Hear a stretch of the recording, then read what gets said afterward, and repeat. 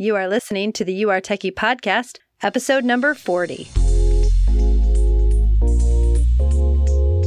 Welcome to the You Are Techie podcast, where it's all about growing in your techiness so you can find the tech job of your dreams. And now your host, technology learning coach, Ellen Toomey. This episode is sponsored by our new free training, 3 Steps to a Flexible, High-Paying Tech Job. I'm talking about the dream job every mom wants. In it, I'll cover the requirements for a flexible job, especially if you're a mom, how to build your 6-figure salary trajectory, why tech is great for moms, and why moms are great for tech. Join me this Tuesday for this helpful and fun free training, 3 Steps to a Flexible, High-Paying Tech Job. Sign up at youaretechie.com/3steps. That's youaretechy.com/3STEPS. I'll see you there. Welcome to the podcast today. Let's jump right into our topic. Are you ready to get hired in tech? This title can have a few different connotations, so let me clarify a bit. We're going to look at when the market says that you're ready. So if someone's looking to hire you, would they say that you're ready to get hired? And we're going to do this from an objective standpoint, from the most objective standpoint possible. But I just want you to understand that there are lots of different factors that go into a market ready concept. And so you might have the skills for a full stack developer that work great at a Fortune 500, but those same skills are not necessarily going to work at a startup. So different environments are going to just require different things from us. But we're also going to look at, do you feel ready? And do you feel ready based on your family circumstances, your personal preferences, and then also your skills being in line with the market? And I think the skills conversation is where many of you, your brain probably went there when I said, are you ready to get hired in tech with this title? But the problem is that many of us use skills as a buffer for fear. And I know this one really well, so well that if you've heard my story, you know that it almost sounds silly now. But I want to assure you that when I was transitioning back to work, this felt very real to me. It felt very true. What happened, just quickly at a high level, I know some of you have heard this story before, but I stayed home with my kids after a career in development and in teaching development, computer science. And when I began to think about returning to the workforce, I first did the mindless scrolling through Indeed, which I call the Indeed death scroll. Every job posting was, they would never want me and I wasn't good enough for them. Have you done that one? Yeah, same thing on whatever job search tool you're using. So I learned a new programming language, and I learned that through a project-based model that I now teach and I know to be a very effective method, and it's at the crux of getting hired in tech. So it ended up having a great result for me. It definitely was a positive in my story, but it was not a skill that I needed to get hired. So what I want you to do is I want you to stop buying books or courses that you never use and just actually start doing the work. You pick a project and do the work. That's really the key in technology. But I want us to look at my choice to learn a new programming language. So the new programming language that I learned was Ruby on Rails. And previously I had learned and used C++ and Java mainly, a few other smaller ones like I knew HTML and CSS, but the robust languages that I mainly knew and used were C++ and Java. Now, if you know very little about technology, you probably know there are jobs for C++ programmers and jobs for Java programmers. So I want to ask you, did I need to learn Ruby on Rails to get a job? No, I did not. So was that choice in line with my goal? So actually, no. It was in line with the true goal, which was that I just wanted to learn to kind of get ready and prepare myself. And that also led me to UX design because I did all the UX on that. So again, it worked out. Sometimes those things work out for us, but it absolutely delayed my getting hired date.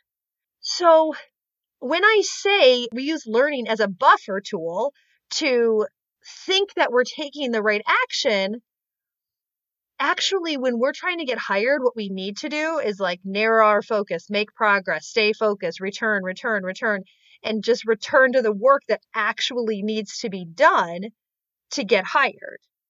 And so if you want to take longer to get hired, or you want to take time to learn, again, I go back to there's nothing wrong with that. You just have to understand that that's a choice you're making that isn't supporting your learning. And this one is very hard, especially I like to use programming languages because it's really impacts a lot of areas of technology, right? If you start learning any area of technology, like UX design is a good example, then people will be like, oh, but I just need to know HTML, CSS, and JavaScript. And I tell people, I absolutely think those are great skills that everyone can and should have. They just aren't necessary to get hired at most UX positions. It's usually like an add-on skill. And I worked as UX designer, had those skills and didn't use them. So again, that could be a buffering tool that is going to build your confidence maybe, but it isn't necessarily important to getting hired. Okay, so if you're looking to get hired and you really want to view your learning through that lens, you might need to skill up. Okay, that might be a good move for many of you. I want to be very clear here. If you stayed at home and you're like, okay, I'm ready to go back to work, I'm going to go hop on over and grab my tech job. No, there's many skilling up opportunities. That's going to look positively on your LinkedIn profile, on your resume, it's in your portfolio. It's definitely going to be viewed as a positive. It's just staying focused on the exact right things that you need.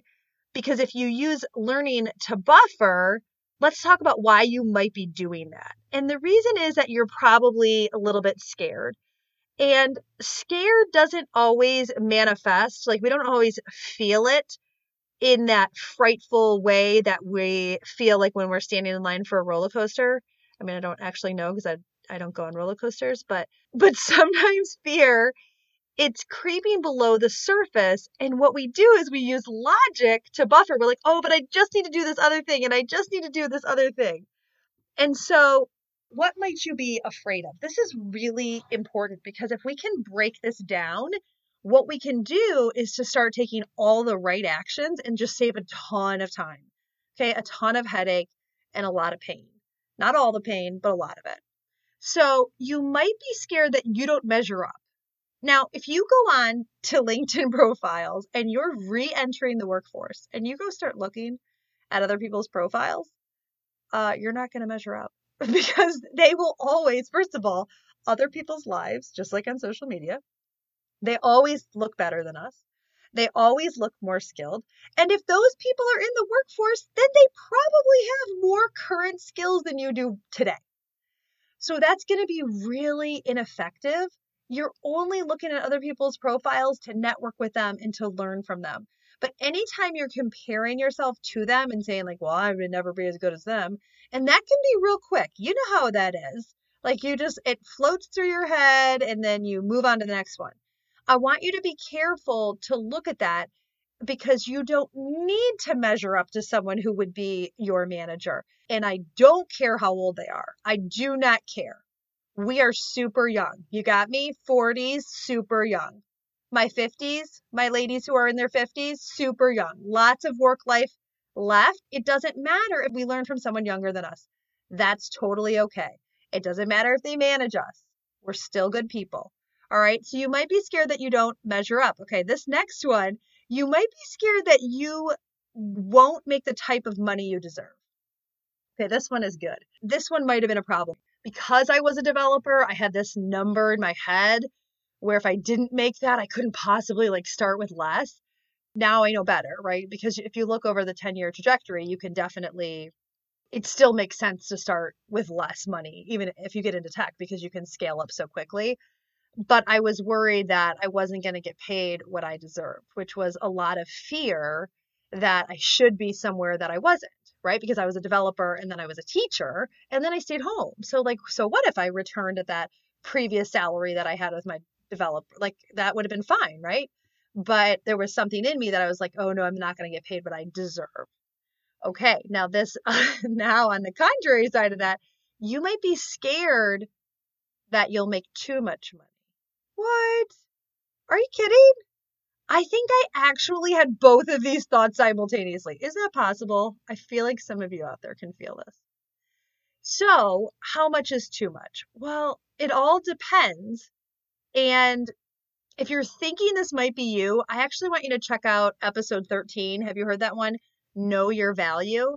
13 is my lucky number, so I put that podcast as number 13 because it's really one of my favorites, because it tells you very clearly how to do the research so you can separate your human value from your market value. And your market value is going to change. Your human value is never impacted by that number. You are not the number that you make. Especially for those of us who've had a few different jobs, we've had a lot of different jobs, a lot of different numbers. So that wouldn't even make sense. But our human value, it does not impact. We're still amazing people, even if other people make more than us. Even if we make more than other people, we're not better than them. We're just the same people. And so knowing your value, that episode, you can just go to yourtechie.com/13 or episode 13 in your podcast platform. But it's really important to know your value, because if you do the research, you'll have the kind of the scientific backing, even though it's not a perfect number, to understand, hey, these are the skills that I have. This is what the market pays. If I increase the value of those skills, then I can increase the amount I get paid. What that does is provides you a lot of peace of mind when you're looking at negotiations, when you're thinking about the opportunities. You don't look so much at like exactly what they're telling you can make, and you start to just understand the number, and you can see like why things are negotiable, because sometimes people bring a bigger skill set, or you might come and say, hey, when I'm returning to the workforce, I'm willing to take a little bit less because I know you're taking a chance on me. I just want to know that down the road, I'm going to be compensated for the skills that I bring. Like, those are all really great negotiation points. You don't always have to negotiate up, but it's important that you understand what the value of your skills are. And if the value of your skills is $85,000 and that's what it is, that's great. That's totally great. That's what it is. You don't have to apologize that that's, a lot of money. And for some of you, for my New York friends, you're like, that's not a lot of money. I know. It depends on where you live. But if you don't come out of staying at home into six figures, that's okay. I wouldn't expect that to happen, but can you get there quickly? Yes, you can if you stay focused on aligning your skills with the market needs. And once you're in the company, it's so much easier because you're like, oh, these are all the problems they have, and you solve their problems, and that's how those are their market needs, right? Okay. So one quick caveat here. If your mind is going to that place like, okay, I'm going to know my value. So to determine the job in tech I want to get hired in, what I should really do is pick the one that pays the best and then do that one. And actually, from a financial standpoint, I want you to go with my girl Oprah and go follow your passion, because tech is so vast. You can really do anything in tech, anything that you're really passionate about. You can apply those skills to a career in technology. And if you go with what you're passionate about and what you love, it's going to be so much easier to level up your skills, to study more, to take another certification, because you're going to want to do that because it's aligned with what you're already really interested in. Now, it doesn't have to be your past experience. You can have new interests and passions. I know we all change a lot as we've, kind of have these life experiences that things that used to hold us back don't always do that. So really be open to what are some new concepts. But if you go with more what you really are enjoying and interested in, even if you're not perfect at it the first time because you're new to it, allowing yourself to be new to it, ultimately, I think that financially you're going to be better off because you're going to be able to skill up and scale up in that area. So when you're thinking about whether or not you're ready to get hired in tech, I want you to ask some questions. And I'm also going to talk about some questions I don't want you to ask because I know these ones. I get these a lot. And the only question is like, have I committed to this? Am I committed to getting hired? And then if you're committed, then some of these other questions kind of fall away.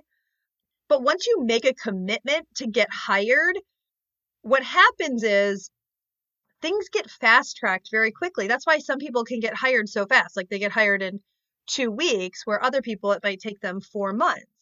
Because once you've committed, and like Tony Robbins would say, you're burning the boats, you're going for it no matter what.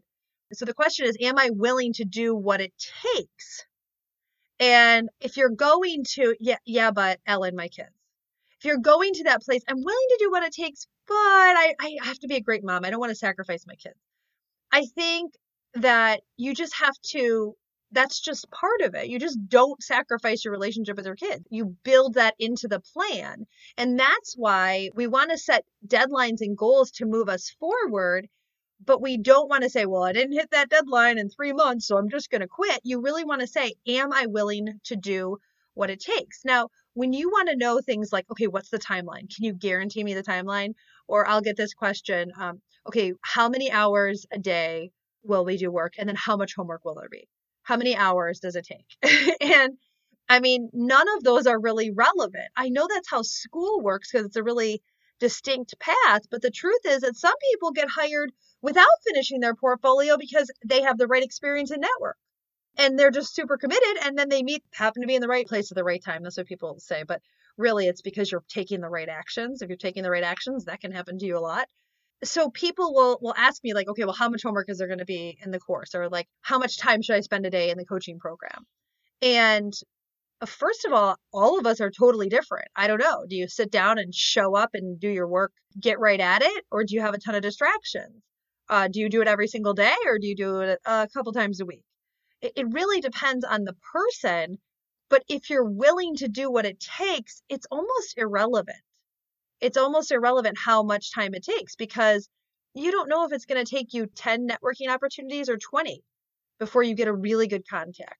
And you don't know if you're going to have to iterate on your designs 1 time or 10 times.